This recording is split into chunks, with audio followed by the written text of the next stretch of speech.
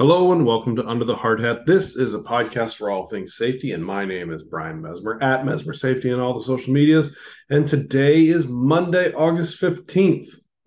So we typically do a toolbox talk, and this week is no different. We're going to talk about tool handling. So with that, we'll just get right into it. All team members are responsible for properly using and maintaining tools. General requirements for using tools. Use the right tool for the job. It's not a twisty hammer, that's a wrench or a screwdriver. Examine all tools for damage before using the tools, and all of these include cords. All corded power tools should have 3-prong grounding plug or be double insulated. Make sure that all safety guards and devices are in place. Safety glasses and gloves should be worn while operating most power tools. There are some power tools that you are not supposed to be wearing gloves with. Avoid using power tools in wet or damp environments.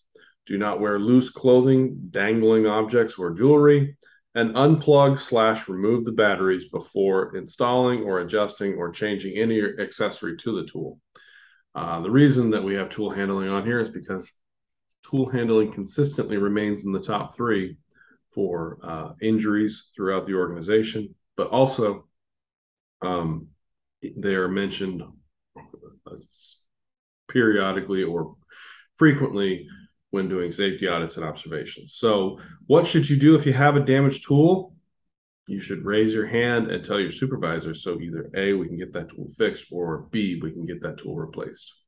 If you do have any questions, you can certainly reach out to your company safety representative. You can certainly message me directly, or you can email me.